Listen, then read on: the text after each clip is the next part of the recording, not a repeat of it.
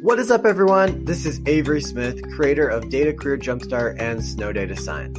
Welcome back to the Data Career Podcast, the podcast that gives you, the data enthusiast, the tools you need to build an amazing data career, whether that's breaking into data science, landing a senior data position, or building a new data team or product. This podcast is here to help. Episode 17, What is Data Management? My interview with Scott Taylor, the Data Whisperer. And what an exciting episode we have ahead of us.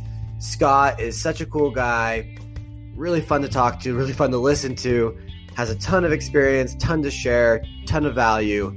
I had a blast talking to him. In this episode, we talked about data governance and data management. What are they? What does that actually mean?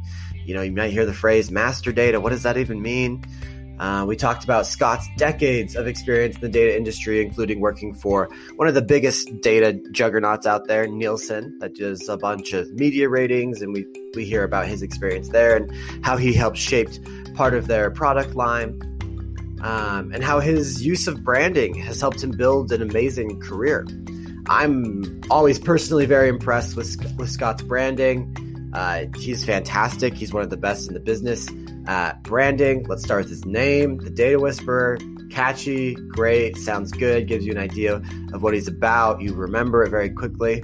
Then, of course, there's his truth hat. We talk about that in the podcast right off the bat. He's always wearing his truth hat. And then, of course, he has puppets, if you didn't know. He uses puppets to illustrate the points he's trying to illustrate. And it's very memorable and very effective. We talk about that a little bit later in the episode. Very creative. He started doing this internally at a job. So imagine working at your company and you show up to meetings with puppets. That is insane. I can't believe he did that. Very cool story. Definitely want to check that out. If you want to learn more from Scott, you can check out his book, Telling Your Data Story. That is available on Amazon. I think I'm actually going to go purchase it right now. I have a link in the show notes below. And also you can catch Scott as the host of the Master Data Marathon later this year, September 29th through September 30th. And I'll have a link to that with a coupon code in the show notes as well. With that, that's all I got for you guys. Hope you guys enjoy episode 17. A quick note from our sponsor, and we'll get right into the interview. Thanks, guys. See you later. Bye-bye. All right. Hello, everyone, and welcome to another episode of Data Career Podcast. Super excited for today's guest. We have an awesome guest. We have Scott Taylor.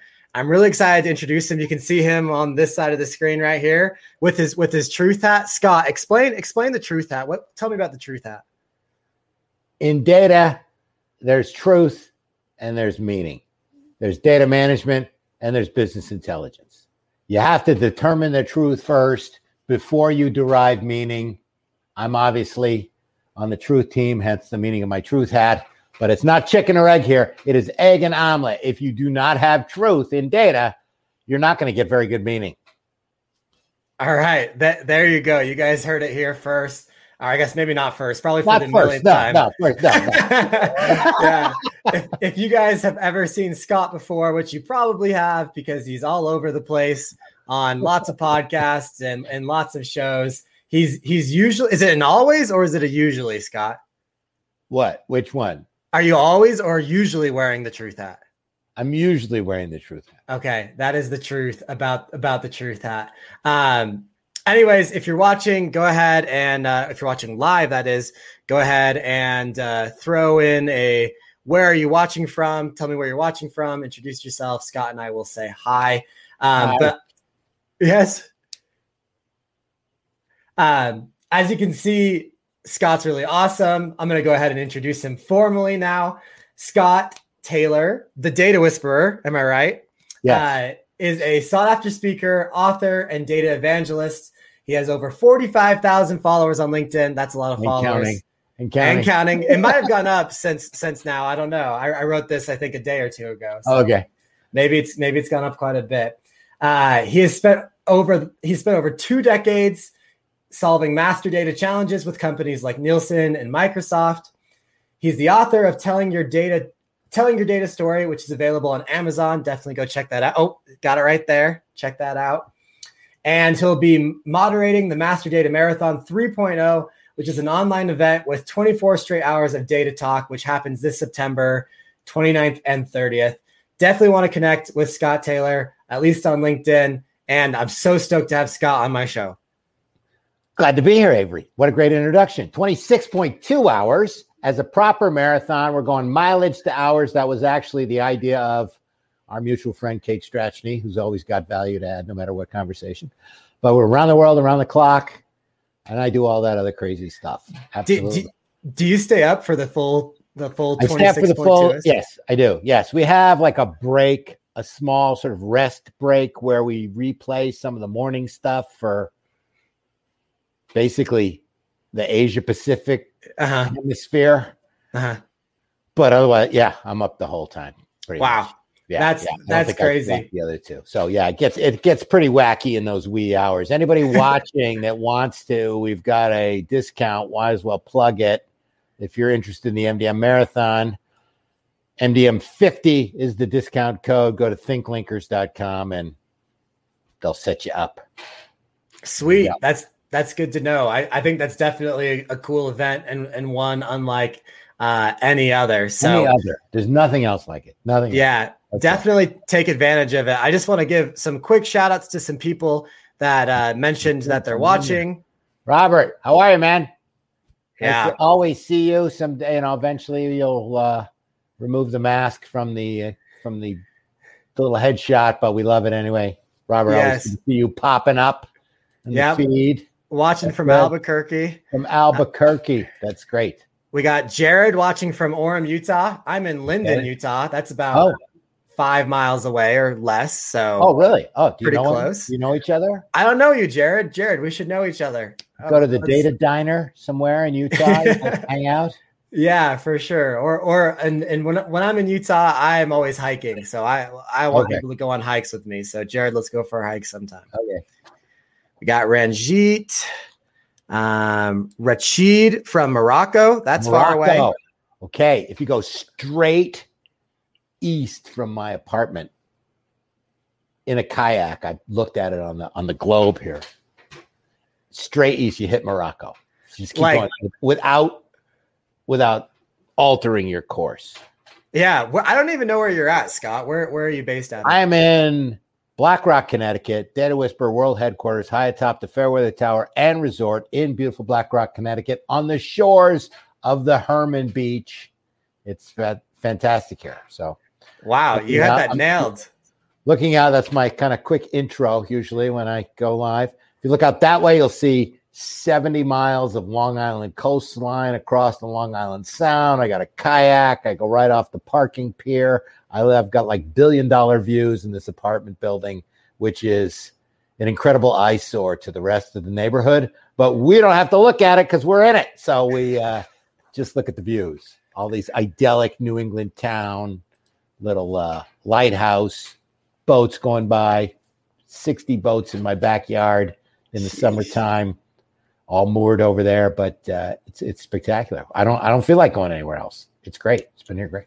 Hey, that's awesome. I'm glad to hear that. It's nice to love where you live. So yes, I'm really glad that you love that. And thank you everyone else who's watching, who maybe I haven't said where you're watching from, but thank you guys. Appreciate you all. Yeah. And if you're listening afterwards on the podcast, hello to all you podcast listeners, because this will be up probably by the end of the day, if not tomorrow, at the Data Career Podcast. Okay. Okay, so let's get into it, Scott. You and I have interacted a couple times on LinkedIn, obviously commented on each other's posts. We're in a couple group messages together. This is our first time talking, I guess, face-to-face. It is our first time. Yes, it is. I was thinking that too. That's kind of amazing because we already sort of know each other, the power of social media, yet we've never spent any direct time together. No, yeah, exactly. That is the power of social media. Yes, exactly. And hopefully we'll meet actually face-to-face. Sooner than later. But for those who haven't heard about you, we talked a little bit about your Truth Hat. You're a data. Well, actually, I guess you're the Data Whisperer, right? That's your title. But you do a lot with data governance, master data. I'm a data scientist, so I do things like with data visualization, machine learning, kind of further down the end. You're kind of at the beginning of the cycle of data. Just for all of us dumb people who don't know anything, what is data governance? What does that phrase actually mean? The truth. Determining the truth for your organization. Data governance, data management, data stewardship, master data, reference data, MDM, RDM, PIM, DAM, all these foundational activities that create and steward and distribute the content that everyone down the data line uses. So your data science activity is inextricably linked to the output of your data management group wherever you are working. Where do you get the data from? It's got to be well managed. It's got to be well structured. So as you suggest, I'm where data starts. You're where data ends up. Both are important in every data journey, literally. But if you don't start right, you're not going to end up correctly. And most people don't really spend enough time on the data management side, as far as I've seen, as far as I'm concerned. So I'm out there preaching and evangelizing on the, yes, Jared, garbage in, garbage out, rubbish in, rubbish out. I like to say goodness in, goodness out. That works too. But I elevate that comment to the notion of the golden rule of data. Do upon your data as you would have it do upon you. I like that. That sounds familiar. I've heard something similar to that before. It was probably from me. Yeah, or some guy starts with a J or something like that. That's awesome. So yes, he initiated the first version of that. That's true. You're absolutely right. Yes. Okay, so it's like you're at the very start of data, and help me out here. So that's like making sure we know where our data is coming from, what format it's coming in as. Like, how are we collecting it? That's that type of the stuff? More like the collection and true management of it. So data's got to be mastered. It's got to be structured. If you have let's say anything you're doing in data science has to do with customers, probably a little bit, or brands. Mm-hmm. That's basically what a business is all about, how to deliver value to your relationships through your brands at some form of scale is what I've seen every company try and do. So that data about those relationships, customers, vendors, partners, prospects, whatever the citizens, patients, consumers, clients, whatever you call your relationships, that's got to come from somewhere internally. The classic challenge is that every organization, certainly at an enterprise, which is the space that I live in, the enterprise space, you've got multiple systems, you've got different departments that are supported by those systems. They create different versions of what ends up being the same thing. What a customer is in your fintech system might be an account in your ERP. It might be a company in Salesforce. You got different names for all that stuff's got to get standardized and structured in a way that the rest of an organization can trust it, can depend on it, and do the rest of the work they want to do. Yeah. Okay. So that makes sense. It's like making sure team A and team B are calling things the same way. They're classifying it, like for instance, like you said, are they customers or are they partners or are they clients? Making sure that all of the kind of like I don't want to call it the metadata, but like the ideas behind the data are matched up across an organization. Yeah, and it is metadata. Metadata is part of it. Metadata, reference data, master data. All the kind of, boring stuff that people think, oh, what's that? Why do I need that? You add a lot of insight, right? So data scientists add insight. They add KPIs, indicators, intentions, direction to be using that data. How do you put it in a business context to drive some form of action? I look at all that. If you think of like a really fancy data visualization technique, let's call it a table. People are really good at columns. They're not so good at rows. You got to learn the rows. So in a hyper simplistic way, data management makes the rows happen. Business intelligence are the columns. That's truth, meaning. I try to boil this stuff down to its essence in some way. So the business side, which we're both going after for funding and support and engagement, can understand what the heck we're talking about. Okay. Yeah, I think that makes sense. And that word or that phrase keeps getting thrown around. Master data. What is master data? Master data is the common business data shared across an organization's systems and processes and departments. If you look in Wikipedia, it should still be in there. That's my definition. I put in Wikipedia from a white paper. I battle with people because sometimes they take it out because they think it's too simple. I'm sorry if I'm too simple for you. I'm trying to explain it to people who don't know what you're talking about. That's the point. You got to be, simple doesn't mean easy. It means accessible. So, try and really kind of boil it down. But master data is they're the nouns of the business. That's what they're commonly referred to as. So any analytics you do, what is that analytics about? What it's about is the master data part of it. Oh, we're just trying to determine the, our product penetration. Okay, product. What's a product? Do you have that defined somewhere? Is that structured?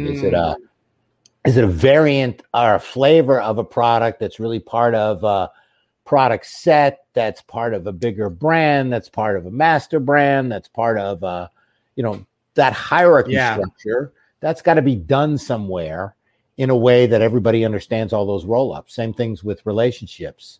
Ship tos, build tos, plan tos, sell tos. What level your CEO interacts at a customer is different than the level that maybe the account team or the level that the shipments go to. But they're all part of this thing called customer. And you've got to have a standardized, well-managed view of that. Otherwise, you don't know what you're looking at. So it gets really complicated, really confusing really quickly. So we're just here trying to clarify the space. Onur, hopefully I pronounced that right. Thank you. Yeah, I agree. I think you explained that very well, Scott. I hope so. That's all I do. That's all. People get confused sometimes because they start asking me or get pretty deep into how you do stuff. I'm all about the why. I don't touch the how. I just talk about how people talk about the data management side of the space and try to help people explain it in a business accessible fashion so they can get support and funding and all the other things they're looking for. Okay. Yeah. And that makes sense. But let me ask you this, the data whisperer, let me ask you this, right? What if I don't do data governance? What if I'm just like, I don't really care about that. I'm just not going to do it. What happens to me as an organization? As an organization, then your data is going to suck. So, and if your data sucks, then your analytics suck. So if all you want to do is do data science, then it's going to, to push that metaphor, it's going to blow up in your test tubes on your lab. It's not going to work. You could do something in a nice little petri dish. You could try, 3 things, and this might work for some kind of, indication of some propensity to do whatever. But you want to put it in production, you can't unless you've got this structured content that you can depend on. Even before you get to data science, if you don't do data governance, then are you billing the right people? Are you shipping stuff to the right place? Are you in an e-commerce platform that doesn't expose what your product really is to the folks who might want to buy it? It's, you're doomed. And everybody does some form of it, especially in areas like finance. That's kind of where it all started, in my view. The chart of accounts. Here's our list of, who we're getting money from. That better be right. If you don't govern that, you're going to be in a world of hurt. If you don't govern your data, then you'll get a data breach and you'll blow your brand up because everybody will think you didn't treat the data the right way. So they're really, at the enterprise level, there is no option. If you need somebody to say that, I'll say that. It's not like, let's just do data science because it's so cool and it does all this fancy stuff and we hired all these people and we can do all. That's like saying, I just want to cook. I don't care about the ingredients. I just want to cook and have a good meal. But we're not going to go shopping. We don't care what you buy. And so that makes zero sense, right? Yeah. Same thing, in my view, as not doing data governance, but wanting to do business intelligence or analytics of any sort. You can't do it. You can't cook a meal unless you got ingredients. Yeah. If the beginning is missing, it doesn't really matter how hard you try or how good you are at the ending steps. If like Jared said earlier, garbage in, garbage out. You got to get that first step nailed. How directly influenced is the quality of a meal, right? You want to have a good meal. What's the connection between a good meal and the ingredients that make the meal up? I would say definitely part of it. Yes. Yeah. You can be a great cook. You can have, I've got this new equipment. I got this Viking stove and I got all this other wonderful stuff and I'm ready to go. And you bought a bunch of crappy ingredients. Doesn't matter how good you are. So I know you need all that other stuff, but the one thing that will make sure it doesn't work is bad data, bad ingredients. I like the analogy. It makes sense. I worked for ExxonMobil, which is a kind of a big company, for 2 years. Yeah, it's pretty big. And obviously with a large organization with lots of data, you run into these problems a lot. And I definitely think we could have used a Scott Taylor data butt whipping session to whip us all into shape, because I do data butt whipping for hire. So anybody out there, I call it data evangelism as a service, but maybe it'll be, we'll extend the brand to call it butt whipping. But yeah, you got to get these people riled up, let them know that it's important. I mean, ExxonMobil's got data governance. They've got it. I don't know how exposed you were to it. I often wonder how much of the data science community is really engaging with the data management community. Because when I hear data scientists talk about and almost brag about how, 60 to 90 to 120% of their time is spent munging and wrangling data, I believe that a lot of that can be avoided if they've got better data to begin with. And that better data is going to come. If you're at an enterprise and you're in data science, you must reach out and connect with the data governance, data management side of the business. And not like the tech folks who are just plugging the APIs in, because that's just plumbing. That's got to work. But they're not in charge of quality and consistency and structure. Get to the true data leaders and find out where the good stuff is. Yeah, that's interesting, because I hate that statistic that it's like 80% of data science work is data cleaning. I have found that not to be true in both of my my jobs in industry. So I guess you're right. I guess the data governance had to at least be somewhat good to get to that point. But I challenge people who say that and go, okay, so if you're a data scientist and you spend 80% of your time data cleaning, what are you really? A data janitor. Yeah, you're a data janitor. Exactly. So if you spend most of your time doing something, no matter what your title is, that's what you are. So you don't want to do that either. If you're a data scientist, you don't want to be doing that crappy stuff. So get better data. Better data is better. Yeah, I agree. And something you said that, and also this question from owner right here. He says, who should be responsible for data governance? Data engineers or somebody like governance engineer? So I was making... I wouldn't say engineer necessarily. It's a leader somewhere in the data management that, if you have a CDO, it's there. That's who's responsible for it. And, CDO being chief data officer, right? Yeah. I know some people have CDO, chief digital officer. I'm like, why? Why is digital a thing, like its own thing?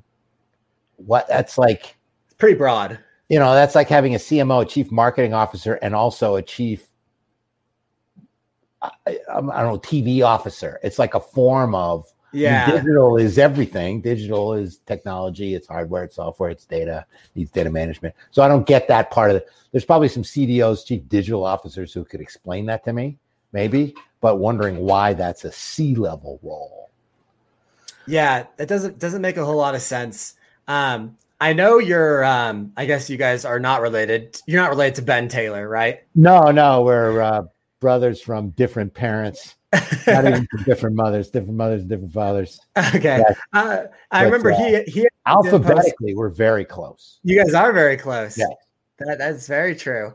I remember he had a LinkedIn post one day and was basically like, you are not a top tier company, or it's hard to be a top tier company if you do not have a CDO. At least it's hard in the future. I thought that was a really interesting comment. Because it is such a big part. Yeah, finally, you got to get data out of the IT space, because they focused primarily, it took decades, it seems, for the markets to realize this, but the tendency was more information technology rather than information. Yeah. And it was like, oh, the business has the data. And the business is like, well, I thought you had the data. It goes in computers. Don't you handle computers? Well, yeah, but you didn't give me the requirements. Yeah, but I didn't even know what they were. So it's like this bickering goes on forever. So a CDO, I think, is the personification of business-oriented management, accountability of data and analytics, right? Data-oriented stuff for an organization.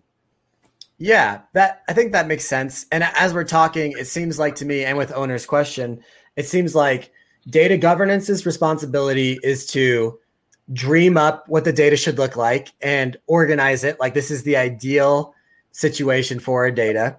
Data engineer's job is to format and structure that data in a way that follows someone from data governance's vision to make it all easy for someone like on the back end, like an analyst or a data scientist, to do the analyses necessary to bring, you know, the value to some sort of a company. But if you don't get that first step right, you're done. Yeah, that's a reasonable explanation. Okay. Good job. Hey, thanks. Well, you taught me. So if I got it wrong, it was your fault. Just kidding. Take all the credit. Nice going. Yes. Okay. Here's the question: is data management and data governance synonymous, or what's the difference between the two? There's differences. I don't get too deep into it. You want to ask someone like, George Farrakhan or Nicola Ascom, or, these real data governance. I'm not a practitioner. So I talk about data management holistically as a practice area, especially versus business intelligence, which I lump everything that isn't data management into, and kind of bifurcate the space into determining the truth, deriving meaning, data management, business intelligence, within data management, data governance, data stewardship, data, all those other things. And there's a lot of debate, some of it good, some of it just kind of echo chamber-ish around, is data management, is data engineering, is data ops, it's like, okay, making it and using it.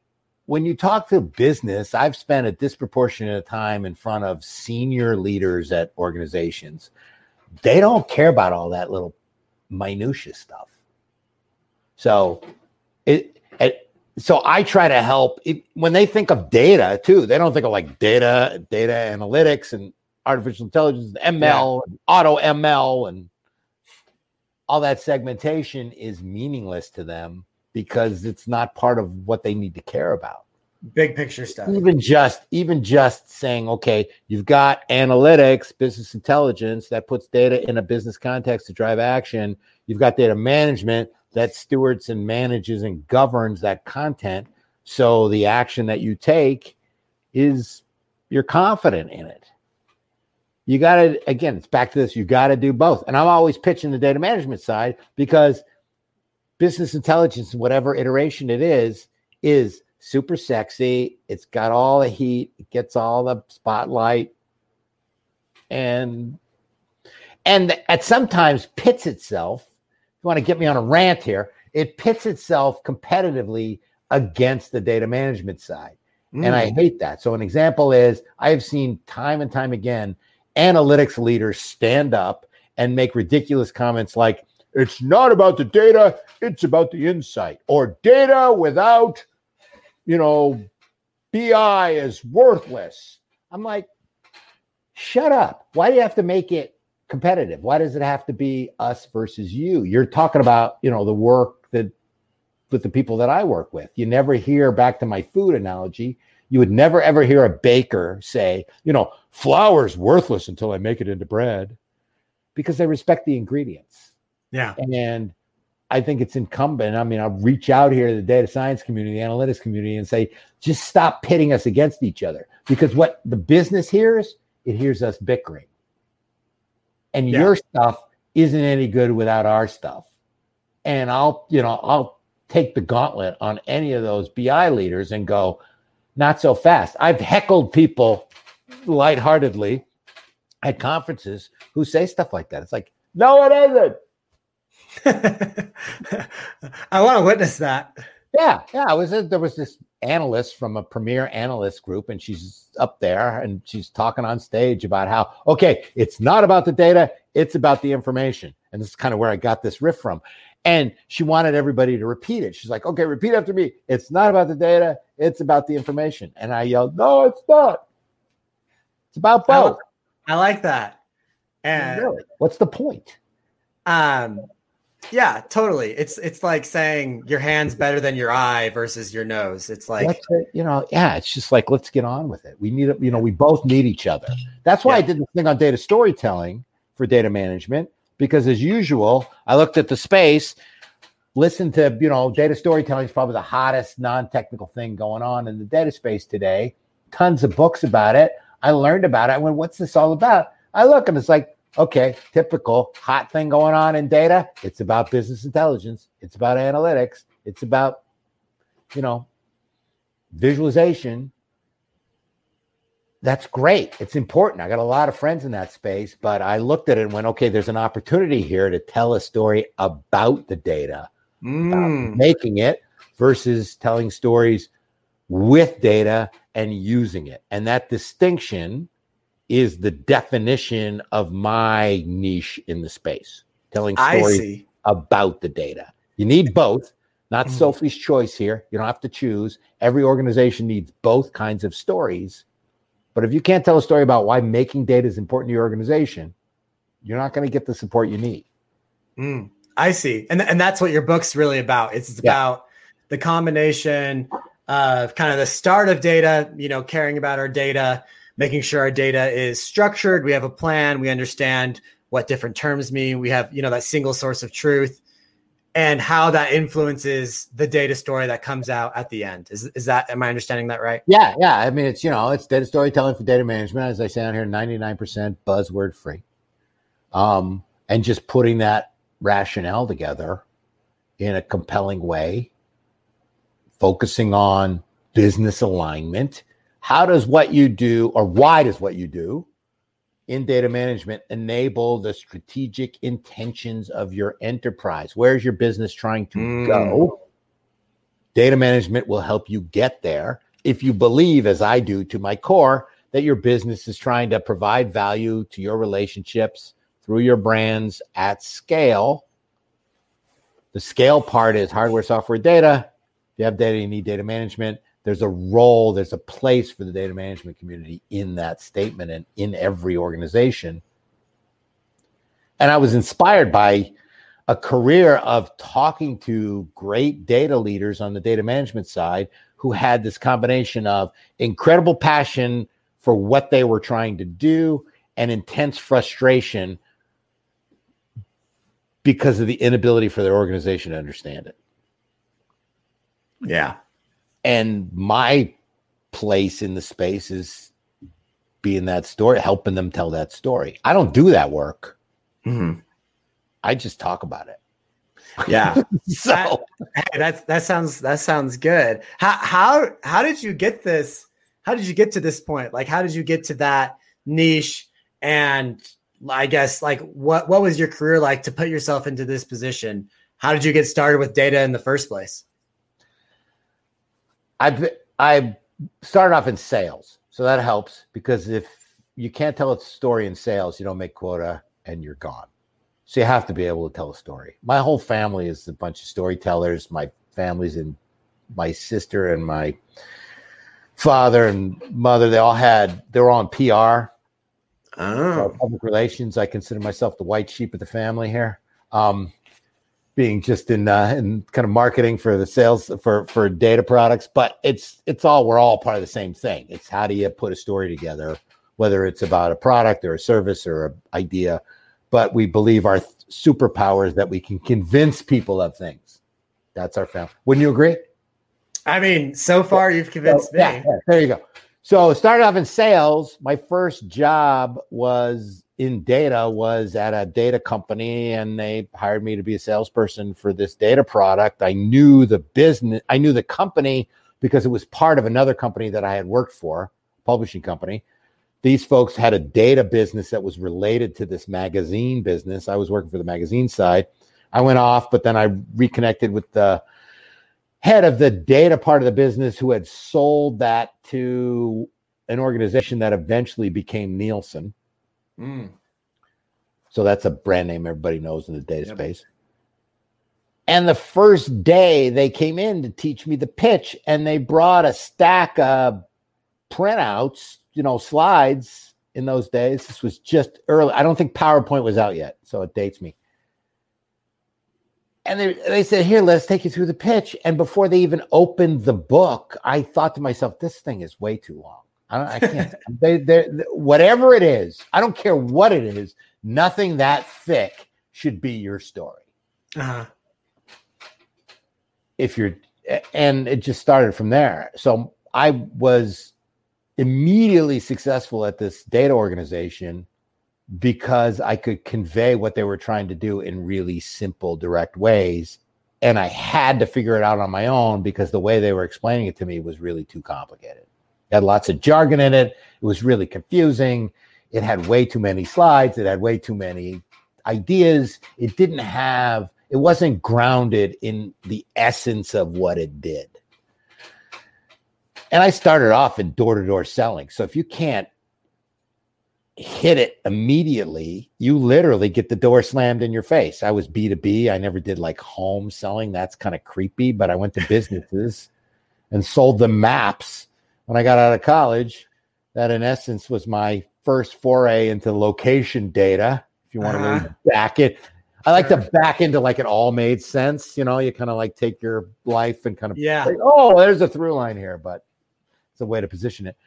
So I worked at this data company, and we changed the nature of the business. I started off as a line salesperson. I ended up being general manager of the entire organization, mostly because I helped reposition and reconfigure what we did and how, why it was important. I didn't really change the product. I wasn't in charge of that so much. If anything, I helped get rid of a bunch of ancillary things that weren't directly connected to the core value proposition. But the story I would tell about our change in story was like, Arm & Hammer baking soda. People bought it, every time they moved, and you'd use it in baking if you did scratch baking. But the people at Arm & Hammer started to realize, if we position this differently, let's put it in the refrigerator. Let's make it a branded ingredient. Let's literally pour it down the drain is what you can buy it for. Genius. That was all marketing. Interesting. The product was the same thing. They didn't change baking soda. They changed the way it could be used and why it was important. And the data we had at Nielsen in the part of the space, in the part of the company that I was in, we didn't change the data. We changed the story around it primarily. And it caught on. It was great. It was a blast. So I never kind of looked back. And it was a master data service. It was a master data kind of outsourcing master file maintenance. It was a universal customer list. In this case, it was started off with every supermarket in the country. We had a list of every supermarket, and everybody who wants to put a product in a supermarket needs to know where all the supermarkets are. They either find them themselves or we did it for them. I see. It was a big fancy list of stores. And that's what we did. The bit I used to do is like, people would ask my kids, what does your dad do? Well, he knows where all the stores are. So your mother works. That was it. And that's kind of what we had this list of stores. We built it up into a database. It had hierarchy structure. It had really clean, beautiful classifications and taxonomies. It had standardized geographies. It had a unique identifier for every location. And you take that and bounce it against a manufacturer's list, and they've got duplicates, they got misspellings, they got, alternate place. They got a bunch of garbage, and we cleaned it up for them. Cleaned it, structured it, and sent it back. Okay. We kept it going. The breakthrough was the unique code we had on every store became a lingua franca, a common key between parties. That was the huge breakthrough, was seeing that if we had a unique identifier that people shared as a de facto standard, then two systems could identify the same thing the same way, which is what people still want to do. Yeah. Only the scale is bigger, the scope is bigger, all the rest of it, but the essence of that value proposition is the same. And so this unique identifier, which that was the part I added. I branded it. I called it something. I positioned it. We worked, it wasn't all me, but it was the team we had, and we went out and sold the hell out of it because we had a vision around it. We had a purpose for this little tiny unique identifier that was just in the database anyway. And we talked to a lot of customers who were starting to tell us stories about how they used it in ways that we hadn't thought of. Took those ideas, took the non-competitive parts of those ideas, because we did own the product, brought it to other folks, and we built a true network where every new participant added value to the rest of our clients, which is a unique ecosystem like play. And we became this common language between parties in the consumer packaged goods space. That's pretty cool. Yeah, and it's still there. There's TD Lynx is still there. That's the name of the product. It's part of Nielsen. It's kind of buried in there, but it still exists. This was 1995, 6, 7. Okay, so we're talking, pre when I was born, pre 2K here. Okay, yeah. But a lot of these basic premise. So for me, the challenge was, when we talk about the career, okay, how do I take this experience I had and continue to make it relevant? I loved the space. I loved what people were doing with this. I was there for 15 years, so I had a great run. I left in the mid 20 teens and did some consulting to help people productize and find other ways to do the same thing. Because for the last phase of my career at Nielsen, I got spotted by the CEO. A new CEO came in from GE and was trying to find some innovative, build an innovation team. He loved the story we had. I actually wrote to him and said, "Hi, we have a small business, but we got a great story. You got to hear about it." And this guy was awesome, guy named Dave Calhoun, huge in my career. He's now running Boeing. So the guy's like world class. And he saw this stuff. He's like, "All right, what other ideas do you have?" I said, "I think we can do this thing with standardized data and apply it to the other domains Nielsen's in." So Nielsen has a list of television stations. It has a list of every program. It has a database of all the brands. It has actually more than enough databases of all the brands. So I went across Nielsen, which was really a conglomerate of dozens and dozens of companies, and started trying to understand, okay, what data did they have? What did they code? What did they sort? What did they manage? And what I looked for was the commonality. So if I had come from a group that managed store locations, all right, I'll go to another group that's in the media side. Okay, what do you track? We track movies. All right, what do you have? What do you track? We have a database of movies. We have a unique code for every movie. We know the producer. We know the distributor. We know the people in it. We know what kind of movie it is. It's the same thing as what I did for stores, only it's about something different. The domain went into media. We have a list of we got a database of every magazine, television, radio, website. We know that there are those different channels, right? Those are different modes of media, however they categorize it. We know the ownership, we know the affiliates. So what started to happen was I noticed, and I do this today almost as instinct, but it took a while to kind of learn it for myself. You have a database, what's it about? Okay, in there's unique identifiers, there's hierarchies, there's taxonomies, and there's geographies. Unique identifiers, make sure you don't have duplicates, hierarchies, parent-child relationship, taxonomies, category, what kind of things are, geographies, you know where it is. And you look across data and go, when doesn't somebody want to know where something is, what it is, who owns it, and that it's unique? Yeah. You get those foundational parts. So again, I'm good at kind of like making that into something that it's memorable. So I call it the 4 C's: code, company, category, and country.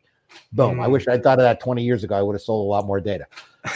That's the work I do. Try to how to make that. You don't do a data model or off of my 4 C's, but you can explain it to a business person, say, this is what we got to start with. Okay. Yeah. You got to start with this basic, foundational, standardized, structured stuff. Yeah. Take a breath. that was a lot. I learned a lot. And something you said kind of made me also want to ask you another question that I didn't send over in the pre-show notes. But one thing you said is we branded it really well. We just talked about the 4 C's, very, very flashy, not flashy, but very simple, catchy thing that you can easily remember. Yeah. So this podcast that I run, Data Career Podcast, obviously has a lot to do with data. We talked about data governance. We talked a little bit about data science and analytics, but there's a second word there. There's the career aspect that I like to highlight. And one of the things that I think is important and not talked about enough in career building is your personal brand. And so I want to ask you, what role has branding and personal branding played a role in your career? I'll let you decide where to go with it, but I'll point out at least 2 things. One, the truth hat, right? That's a staple. And 2, the title, the data whisperer. Those are 2 ways I've seen you use branding. How has branding affected your career? It's core. I wouldn't have one without it. I think I'd just be sort of some guy at a big company. I've been branding myself just inherently. When I was at Nielsen, that's where it really started. So I didn't have the same trappings, the data whispers fun. I've only picked that up a couple of years ago. Truth versus meaning. I started to play with that, and got the truth that works on TV and on these podcasts, things like that. So that's wonderful. But and those are kind of labels to get really serious. What the outside of the package is kind of the branding. But what's the product? Can you really deliver? You got to have that too. I think a lot of people, I'll get to your question too, but just to mention maybe some advice is people focus a little bit too much on the trappings, on the labeling. Okay, let me come up with a cool moniker like the Data Whisperer, but you got to have something inside the box. It's not just the label. So it's not just a gimmick. I'm seeing, okay, I always wear orange socks. Okay, that's wonderful. How's that been going for you in COVID, by the way, with your orange sock thing? There's people and that's, I respect that for what they do. But if there's not the guts of it, if you don't have a real intention and a reason for that, it's not gonna play. It's not gonna really take off.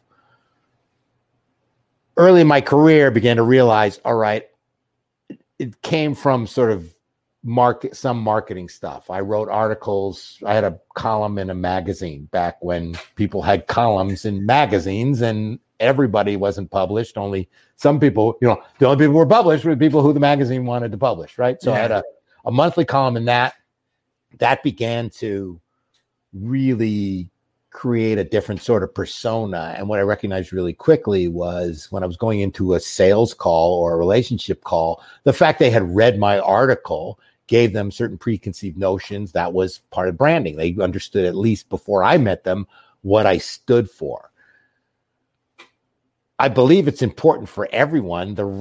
I had a couple key salespeople and we did the same work for them. So they chose different niches that they could focus on, but we began to build their personal branding as well. Before personal branding was kind of more of a formal thing. I'm not saying I invented it in any way. We just kind of did it, right? We sort of did it. Now it's got a name. Yeah. When I went so at Nielsen, inside a company, you want to be known for something. If you're ambitious and if you want, a career, I found it's important to be known for something. So I became the master data guy, the TD Links guy. Wherever we went, we had pins. We had little lapel pins that we gave customers, but we gave them we had a lot of good sort of the branding trappings down, the marketing of it. When I went to D&B, I felt I had an objective to change the nature of how that company talks about a really important part of their business. I knew there's no way I could get the authority to do that. There's no way I could rise in that company fast enough, get the team that would report to me, get that kind of responsibility and accountability to say, this is what we're going to do because I'm in charge of it. I knew that was an impossibility.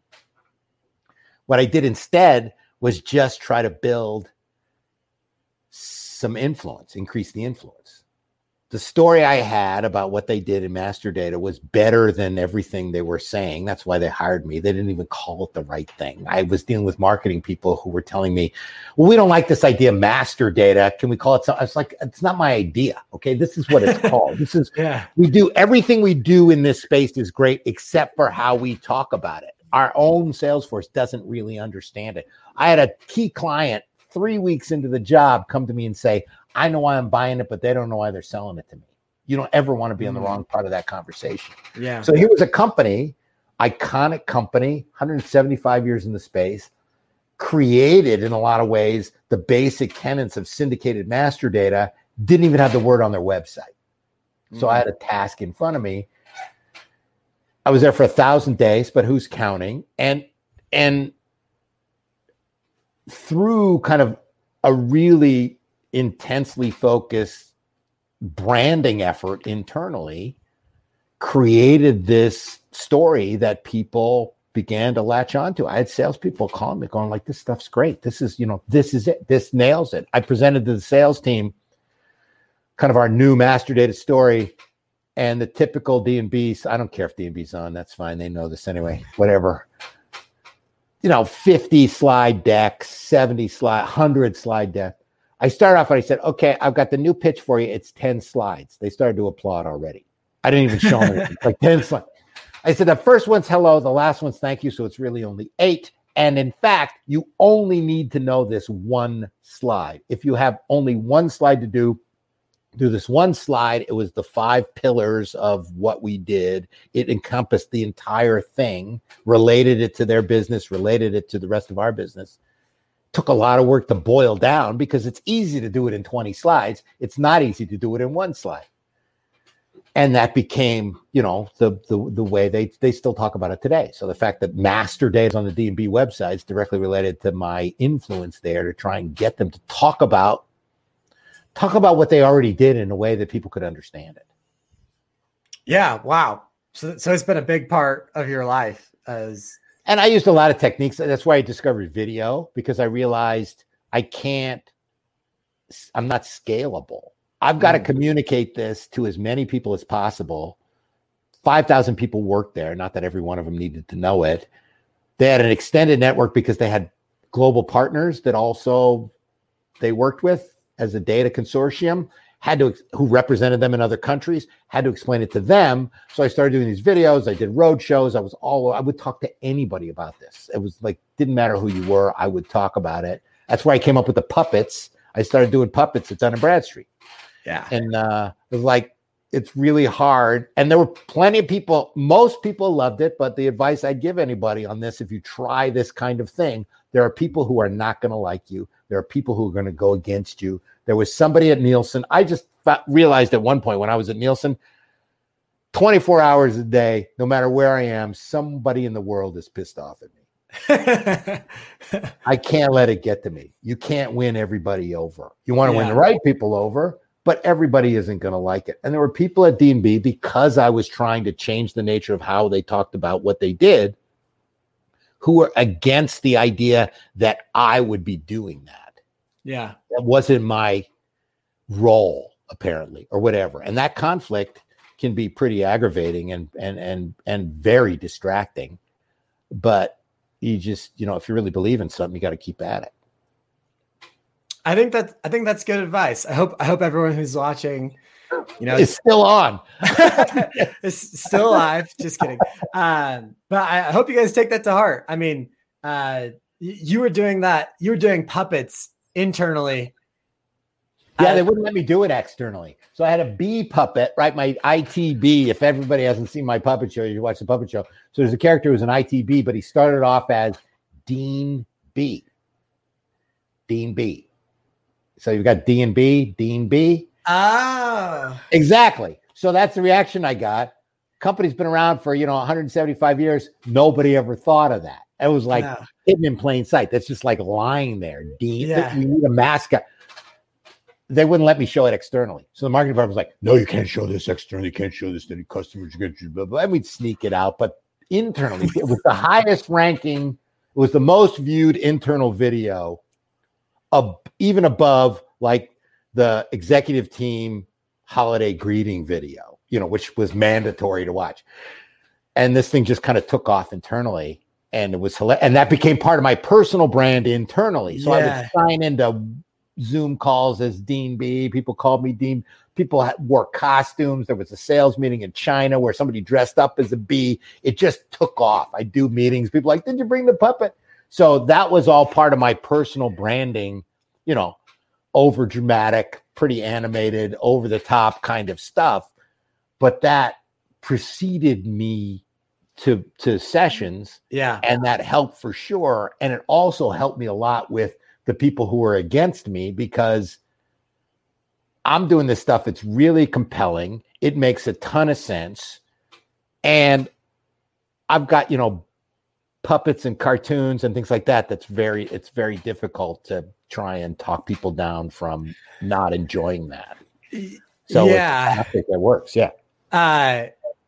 Did you just like one day think of that, or like you're just like one day, I'm going to try puppets and see how it goes? It was the to get kind of deep. D&B has this match grade, they call it. They take two records and they match them together. Okay. And then they give you a score of how well it matched. And that score was like 12 letters.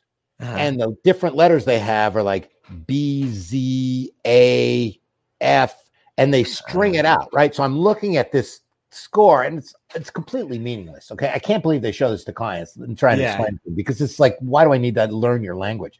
But I'm looking at this thing and it says, the classic sort of example, if you said it out loud, which is kind of fun, it said a Bosby Fosby. Okay. If you pronounce it, a ridiculous thing to do. So I'm looking at that going, that's like what a B says. That would be a B. So I'm trying to get them to tell the story differently. So I'm making fun of this. Yeah. And I put a little B character on the slide when I was talking about it, like an internal meeting. And then it's like, oh, that character needs a name.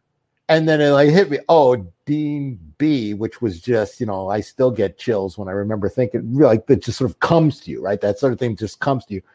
Then I knew I had to make that into some sort of character. Like, how do I animate this? Puppets are easier than cartoons. Yeah. I got some, dramatic arts training in case you hadn't noticed. And so it just kind of went from there. And then I had an opportunity because they had an internal program where they wanted to do these videos. They wanted people to share videos on how to be confident. Literally, it was like, how do you be confident in D&B? And so I did one of me straight about working in meetings and that sort of stuff. And then I did one that I just submitted with the B to HR. I didn't give them any preamble, anything. And I sent it to the HR team who was running this. And it was just like, okay, what's going to happen?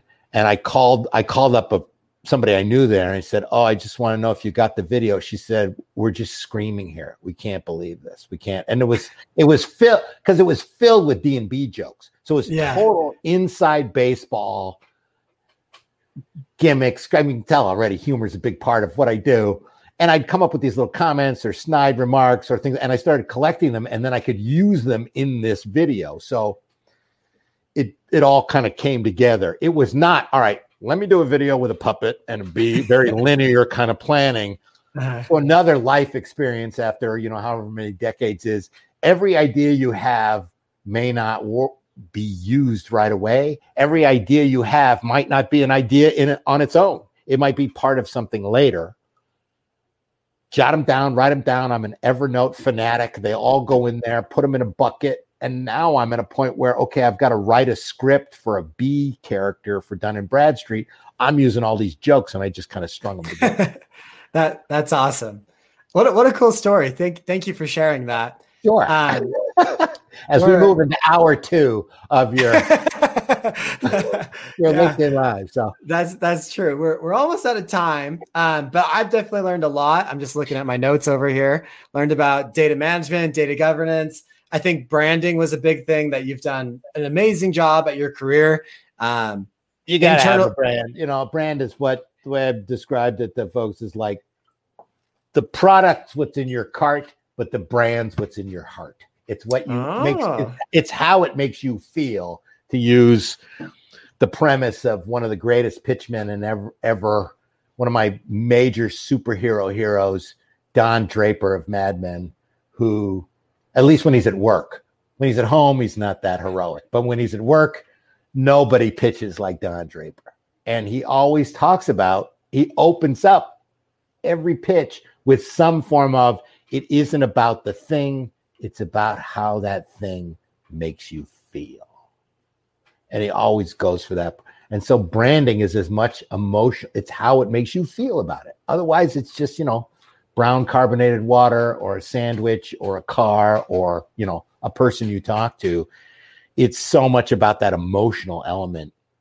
And that's where a lot of connection happens with people, is on the emotional level. Yeah, for sure. That's a good lesson to take away. I guess with the little bit of time we have left, what is next in the life of Scott Taylor? What are you up to right now? What are your plans in the future? And then we'll ask one final question, and just about any advice you'd have to give to people after two decades of a data career. Even more than 2 decades. So what I'm doing now, I'm doing a couple of things. One, the book last year was my major creative COVID project. I realized after toying with an idea about a book, if I don't do it now, I'm never going to do it. I'm never going to, even though the lockdown wasn't as extended as we all thought it was going to be in the beginning, I just knew I am never going to get this kind of time again. All my events canceled. It's like, what do I don't have any excuses. The only excuse I have now for not writing the book is, I'm lazy slob. I won't do, there was nothing left that could keep me from writing. So I just bear down and write it. So this year I'm doing a virtual book tour. I'm presenting to 30. Right now I'm up to 33 DAMA chapters. DAMA is the International Data Management Association. They've got chapters all over the world. I did Wisconsin and New England today. I did 2 of them as webinars. I'm doing Uruguay and Ecuador next week. I've done probably 20 of them so far. I got more to do throughout the year, and I'm scheduling. It's really fun. I do a session for them that's sponsored by my 2 sponsors, Wind Shuttle and Comma Group, who are sponsoring the content I do. This year, my biggest creative project will be more puppets. So I've been talking about it for a while. If you talk to Kate and Susan, they're going to go, yeah, you've been talking about puppets for you, but I'm working on it. All those little ideas I told you about, they're all going into a bucket. I'm looking at them, what new characters I can come up with. I see crazy stuff go on in LinkedIn where somebody explains something in like a highly technical way. I grab that comment, stick it in my little Evernote and go, okay, I'm going to futz with that a little bit and make it into puppet dialogue, because I could never come up with those words. So I've got a multi-episode puppet series coming that will be a lot of work, but it's starting to shape up here. I got some guest voices and some different characters, and it will be awesome. A simple story. It's a story we all go through. It's just a bunch of folks at an enterprise. They want to make their data work, and it doesn't. And how do they do it? They hire a consultant. They look at tools. They try and dabble in data science. They try and fix the culture, and hilarity ensues. in the puppet, in the data puppet world. So more to come on that for sure. But that's my biggest project, and I've available got one on Netflix soon. Is that I correct? was on Netflix, but it'll be on LinkedIn and YouTube, and even better. Appearing on a device near you. But it's probably fall by the time I get it all finished. But it'll be here in the studio. I've got a couple new characters I've bought. I've got to figure out how to dub people's voices in, because I don't expect some of these guest voices to be able to do their own puppet work. So I'm working kind of on that. Some green screen stuff. So I'm stretching a lot of myself technically on Very this, cool. which is really fun. Yeah, I can't believe I'm at this point that I can just do literally only the stuff that I found really fun in my whole career and just focus on that. Yeah, that's awesome. Yeah, and the advice I have is the same advice. Find what you're good at. If I had to look back, tell my 20-year-old self stuff, it would be probably two things. One, pack lighter. That's an important. No matter who you are, pack light. Okay, like metaphorically or physically. Metaphorically, but also importantly, physically. Pack light. I'm still trying to get that right. And if you can figure out what you're good at, really focus on it and try and lean into that. I look back and go, I didn't realize kind of the difference I could make. I didn't realize that I did comic strips in sales when I was just a line salesperson. I found a mentor who did the same kind of creative stuff I did at one of these companies I worked at. And he and I, he was delighted to find me. I was amazed to find him. But if I had kind of realized that ability was as different as it ended up being, I would have focused more on it, I think, in a way, and really gotten to the point I am today earlier, rather than dealing with some of the stuff I dealt with or trying to be kind of a manager of a business and dealing with the finance side. And all of those things are important. It's just not my skill set. So if you can find what you're really good at, man, lean into it and be as good at it as you possibly can. That's awesome advice. So hopefully everyone watching, find what you're good at, lean into it, and you'll end up wearing a truth hat someday. Or your version of that, whatever your version of that is. Yeah, exactly. Yeah, I love it. Well, awesome. Thank you so much, Scott, for joining us. Sure, everyone, this was a blast. Yeah, thank you. I wanted to make sure that we read Robert's comment here. He says, buy Scott's book. Which is what happens when I met Francis Ford Coppola, a great, iconic storyteller who I met at a data conference. So it was a convergence of so many things together. So if you didn't have a reason to buy Telling Your Data Story now you have a reason. I asked Francis Ford Coppola, what makes a good story? Oh, that makes sense. And we can catch you at the Master Data Marathon end of September, right?